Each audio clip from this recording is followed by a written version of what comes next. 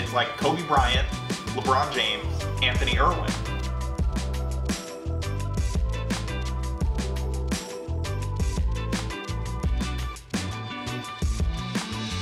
Like this guy here. His name is Fagan.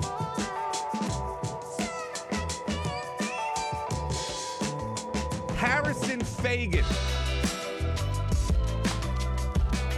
Welcome, everybody, to the Lakers Lounge. Back to the Lakers Lounge. I'm Anthony Irwin, as always, joined by Harrison Fagan, who has a fancy new title. Yeah. Congratulations, bud. I don't think we've recorded since your promotion. We have not. It just goes to show you the level of preparation that goes into like my announcements and, you know, me taking on new responsibilities, that we recorded a podcast and then just like decided to announce it the next day. And so, you know, that one, that's not on anyone but me. So I, you know, hand up, I take full responsibility for that. But it's nice because now I'll get, you know, like, as you know, and as our listeners know, I am an extreme narcissist. And so it'll be nice to get like the thank yous from the pod listeners as well. Yeah. Like reaching out to miss the initial announcement that I am now, I believe my official title is Grand Czar of NBA coverage at SB Nation. That you're what Jimbo Fisher was calling Nick Saban. I am dear leader of SB Nation coverage.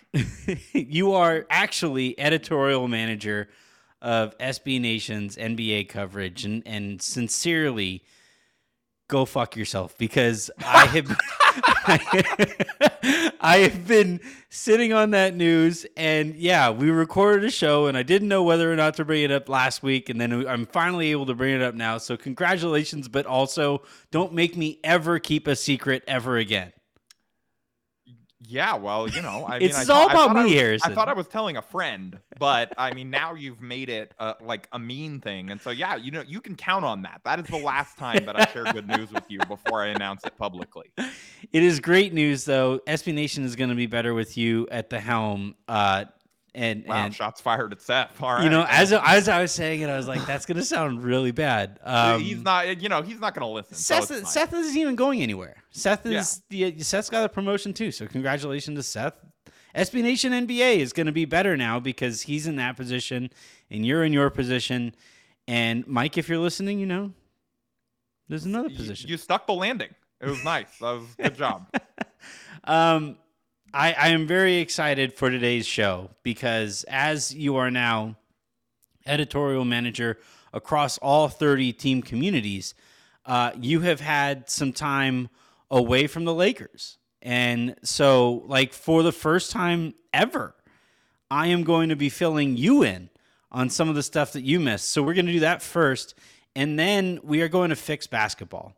I'm watching the Celtics beat the Heat, and as people in Boston are happy, I have decided that the sport is broken because we cannot have happy people in Boston. And so Harrison and I are going to fix this clearly broken sport as it currently exists. Yeah, I mean, you know, as an executive who covers all 30 teams, like I love all of them equally. I'm like that Rob Lowe, you know, like NFL logo cap. NFL logo. That's me, but with an NBA logo cap. So, you know, I'm just, you know, I just am concerned about the integrity of the sport. It's not because of results that I theoretically like or don't like, because I love all my team communities equally now. Mm-hmm. But you know, again, like just, you know, as a basketball fan, as a fan of the league and the health of the league, I'm just worried about these blowouts. I mean, let's be honest. You don't really care about the Kings. Like, yeah, you know, that's true. Hand up 29 teams equal Kings, you know, pretty ambivalent. And the Magic, they got the top pick, and everybody's just like, really? We're sending another good player to Orlando? No, I'm excited to watch who they develop for the Lakers to win a title in like 10 years. Harrison, you can't say stuff like that in your current position. I tweeted stuff like that in my current position. I can do what I want. I'm the president now, basically. Essentially. All right, so let's start though with some Lakers headlines here on SilverScreenandRoll.com that you might have missed. A website that has just really fallen off a cliff in the last week for some reason. I have no idea why. It's not my fault. My pod posts are getting all kinds of commentary. All right, so the first headline here. Austin Reeves receives 2 votes for all rookie second team. Snubbed. Did you see this? I did not realize how many votes he had gotten, but I did see that he did not make either team, and I was earnestly. I mean, at first I was kind of upset, and then I looked at the names on the team, and I'm like, yeah, I kind of get it, but Yeah. he had a case over I don't know, Chris Duarte. I mean, he's Well, good, so it's kind of hard to argue. But what hurts him is that he didn't play basically at the beginning of the year. Yeah, and then eventually he finally. Frank Vogel finally started playing him, and they realized, oh shit, he's the only guy who cares on both sides of the ball. And then they benched him for that, so that they could play the veterans who didn't care and lose their way out of the playoffs. Yeah, it was crazy that's how that played out. Yeah, the Lakers, in all earnestness, I looked at the names yesterday of the guys who made it, and it's just it's tough to make a case for an undrafted rookie that like you said, did not always play consistently over those guys. I wouldn't have thought it was a travesty or anything from the voting body if he did make it, but it's also it's not a travesty that he did. I think it would have been a travesty if he would have made it. I disagree. I think it would have been pretty bad. I just believe in our boy. All right, the next one here, the last one probably, because we're probably going to spend some time on this because you and I think, disagree, is the Lakers still reportedly undecided on whether to trade or keep Russell Westbrook. I did see this one. I think you have me muted on Twitter. I did quote tweet this one. But I did not read the story, with all due respect to Jacob. I just that was one that I did not have time to dive in on. All right. So here's the so I have no idea the source of that, and but yes, I was aware of this one. Here's the quote from Dan Wojcicki of the LA Times. Quote, I've spoken with more than a handful of executives here in Chicago about the Lakers and Russell Westbrook, and there's really no clarity in what the team is going to do.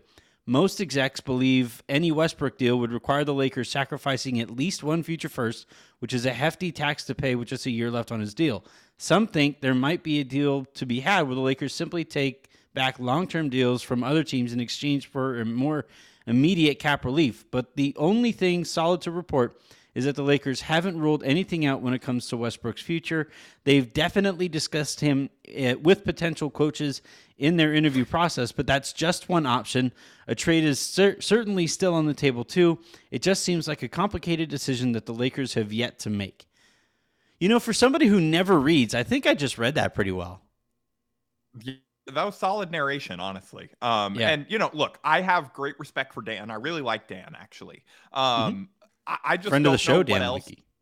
Yeah, I just don't know what else the Lakers should be projecting to the league because obviously he says this is the buzz around league executives at the combine. Mm-hmm. This is the vibe that coaches have gotten during the interview process. This is what the Lakers have to project, even if they have dead set decided Russ has to be gone. There's no way to go into next season with him, which is what I'm pretty sure is the case, just logically based on how poorly last year went. But they can't tell that to the rest of the league. Rob Pelinka can't walk into these trade talks and be like, I got to get off this guy. He is the most actively damaging player in NBA history. He needs to be gone. That would not really help him make a very good deal or make as good of a deal as possible. And to the coach's point, could you imagine if it leaked though that they hadn't been discussing Russ at all with these coaches? One of the few players that's the world I want to live in, actually. Yeah. That's so funny. They're just like, Darvin, so how do you plan to use Austin Reeves next year? Right, yeah. How do you feel about Taylor Horton-Tucker? Kendrick Nunn will be coming off of his knee. Obviously, you have LeBron and AD. I don't know if I'm forgetting anybody here. And he's coach? Russ, and they're like, oh, no, we're not bringing him back. Don't worry. But just don't leak that. That was off the record. I also, this was the joke that I made on Lowdown, is that some coach was asked that and was pissed that they didn't have an answer, so they leaked it out of frustration. These MFers. We've all bricked a question in a job interview, Anthony, and he took that thing. It was a 35. They were like, oh, no, I was not prepared for this. Yeah, I thought you guys were trading him was my response. So here we are. Here's my only thing, though. Terry because Stotts was like, wait, you aren't trading him? And he walked out. That was... yeah. Scott Brooks is like, I have to do that again? Again? Really? No, Scott Brooks, we just figured it out. Scott Brooks is the one that leaked it. He was just really excited that Russ is still going to be there. Yeah. No, I think the opposite. He's like, these assholes keep hiring me to coach that guy. because I'm But apparently I keep getting fired. Yeah. Please don't make me do it again. I actually like the only thing, because the pervasive response to this headline and the report and all of this was, well, the Lakers are doing it for leverage. And my constant refrain is, you're only getting leverage if somebody believes that this is actually the case. And I just don't think, like, if you and I and the people on Twitter are able to identify that this is a leverage play, you're telling me that the NBA teams that they're trying to gain leverage on, who would be making a trade to the tune of $47 million to acquire this guy, wouldn't also be able to identify that as a ploy?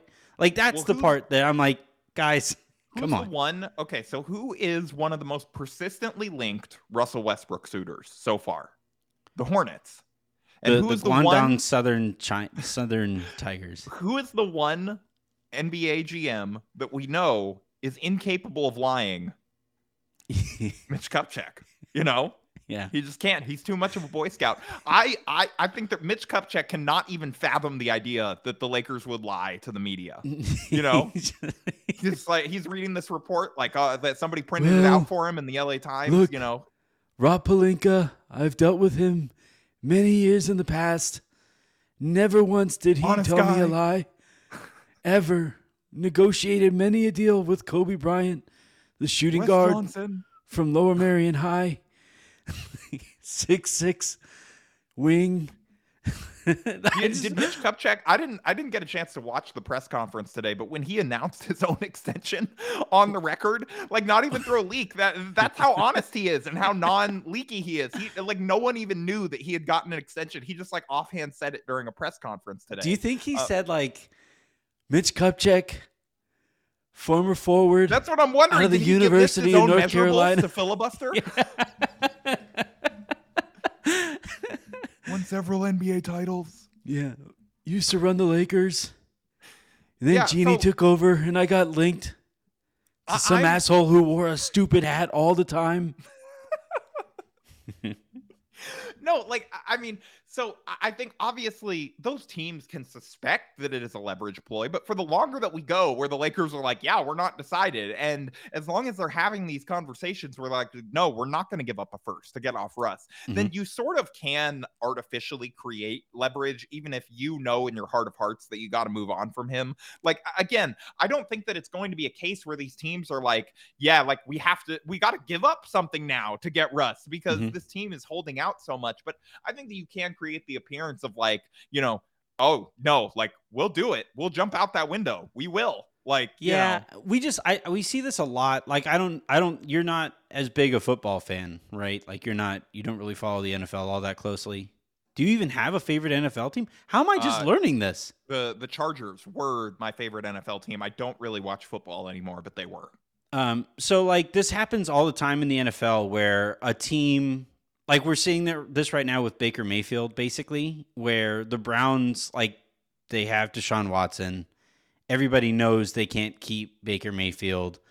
They have to move him, but like teams out there don't want to trade for him and take on his cap hit and all these things. So like they can say, we are ready to keep Baker Mayfield as our backup to Deshaun Watson just in case. And like there's some credence to it still because like Watson might be suspended. He should be suspended. And so they might be saying like the leverage that they're trying to get is we will start Baker at the beginning of the year in the event that Watson is suspended. But as normally happens in the NFL, all these teams are so used to calling these bluffs that they're like, okay, yeah, fine, start the season with him. You're still going to cut him. Like, you're still eventually going to cut this guy. Yeah. So they're just going to wait this out. So I think with Russ, it's the same kind of situation here where, yeah, the Lakers can try. And, like, in fairness to your point, that's all they're doing is trying. And they don't have any, like, there's no point right now in announcing to everybody, we're done here. Yeah. Although it would be funny if they just, I would love it. They're like, no, one Lakers source insisted, we cannot bring Russ back under any circumstances. I will quit. Yeah. Like, It's the difference between a decision and a conclusion. They've probably come to the conclusion already, but they can't have made the decision yet without knowing. Also, like, Russ still hasn't opted into his deal. He literally cannot be traded quite yet. So they have to wait for that. Certainly can't leak that they have a plan to trade him somewhere before he opts in. Yeah. Because he could blow that up by just not opting in. Which again, like, I know that probably sounds like the dream scenario for Lakers fans, but like it actually isn't. Cap space. It's sort of eliminates your ability to. Yeah. At least it eliminates one avenue that you could potentially use to improve the team. Yeah, it takes away salary slots, right? Yes. Like they wouldn't be able to refill those salary slots if he just opted out. So yeah, like they get the non-taxpayer mid-level basically. They get like $10 million extra dollars. You would get that if you just waived and stretched him. Yeah.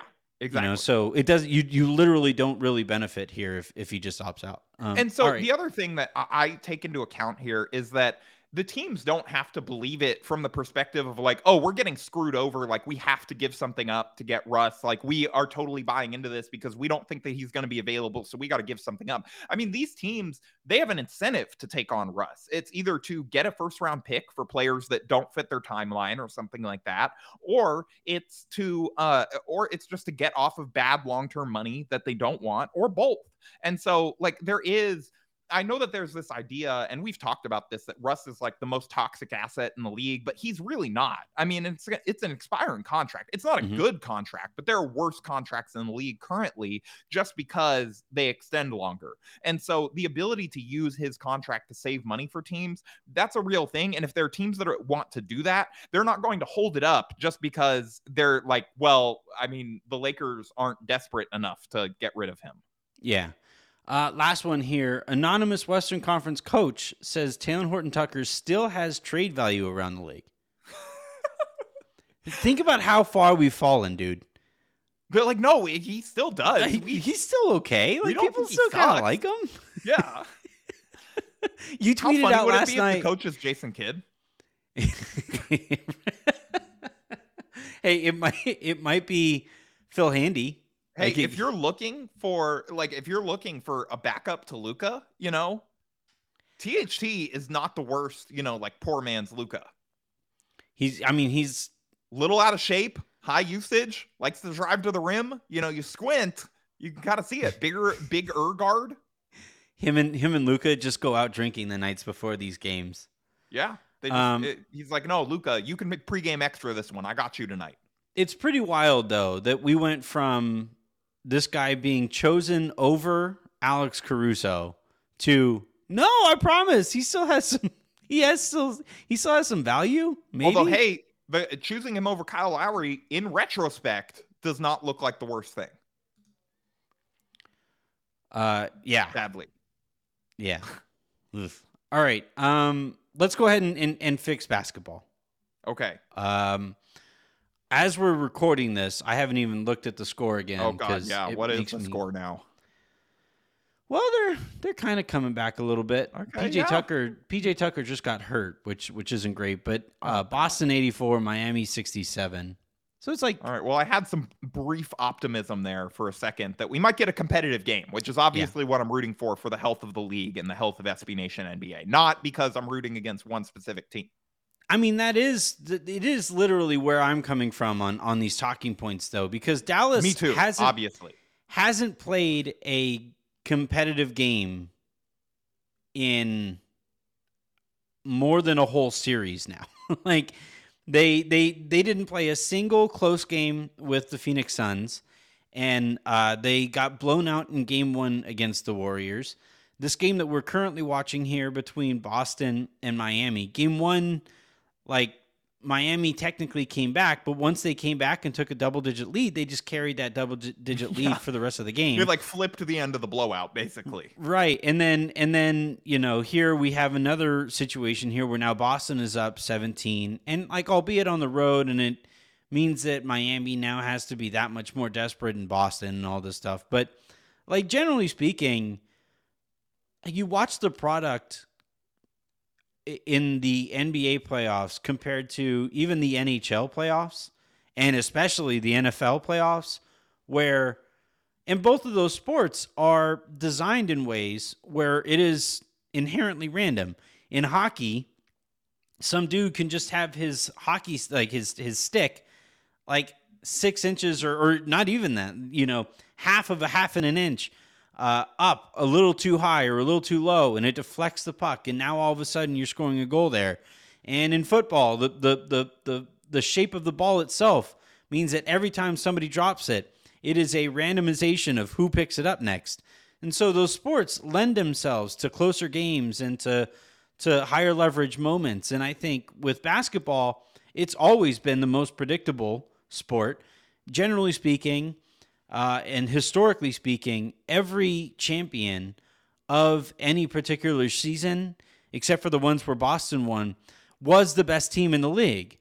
Like, just that's just how those things played out.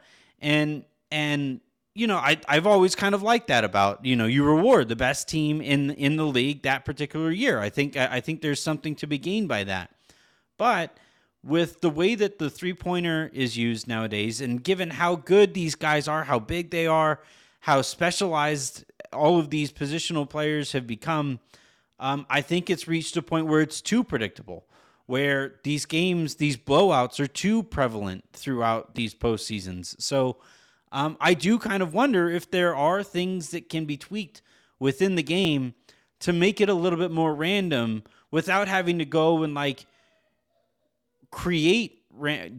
Avery just woke up. Sorry, without having to create leverage by having single game playoff series. I don't think that's the direction to go. Is there something that can be done to the sport itself that can make it a better average viewing experience? So just to clarify kind of where you're coming from here, would you say that teams are over relying on the three a little bit?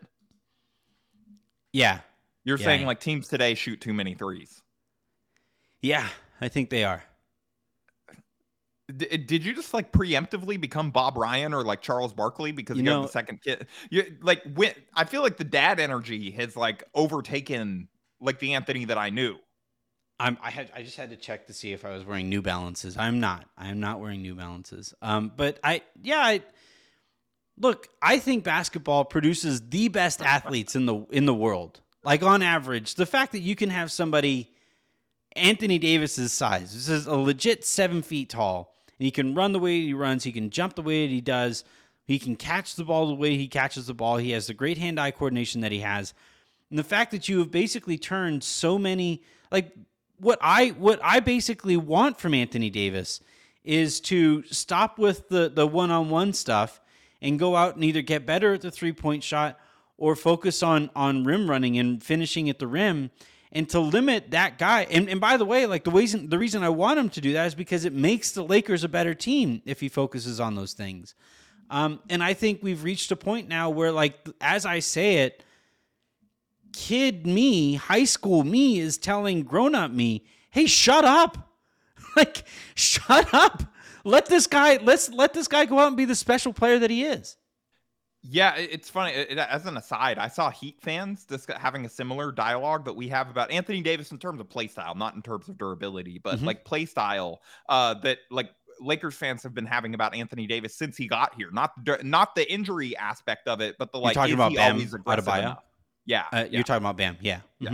Mm-hmm. I saw Heat fans having the same discussion, and I'm like, man, is John Calipari not coach dogs? I think that's what we have to wonder.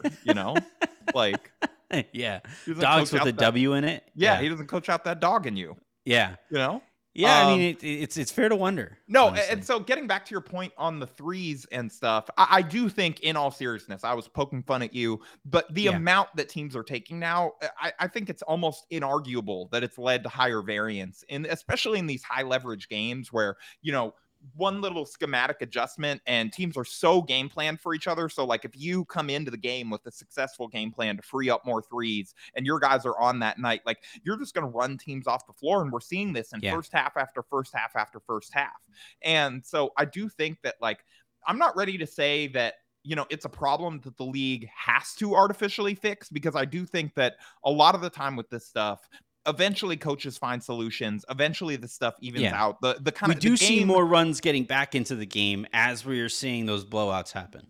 Yeah, and the game generally sorts itself out. So I'm hesitant to overreact, as is sort of my general predisposition. But I do have some crazy ideas to try and fix the sport. Now that Oh yeah, no, if that's we're definitely gonna try and do that, like let's go wild and come yeah. up with like what we want to see them implement in the G League just to see what it would look like. Well, it's funny because we always hear about like throwback players, right? Like Jimmy Butler is considered this throwback player and all of these things. And I think there's something to that. But like to me, the most throwback player of like that like harkens back to my generation when I grew up watching the sport and what I loved about the sport growing up is actually John Morant, in that like he just does stuff for the fun of it. He does stuff because like, hey, it's really cool that I'm like 6'3" and can jump out of the damn gym, and I can go up and I can catch a lob. I have these great handles. I'm super shifty.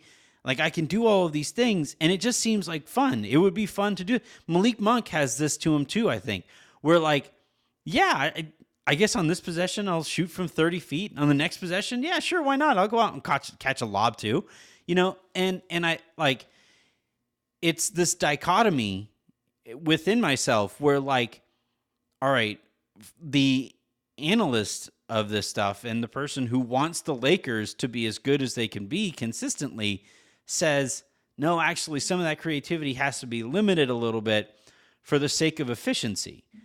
But the kid in me is saying, shut the fuck up.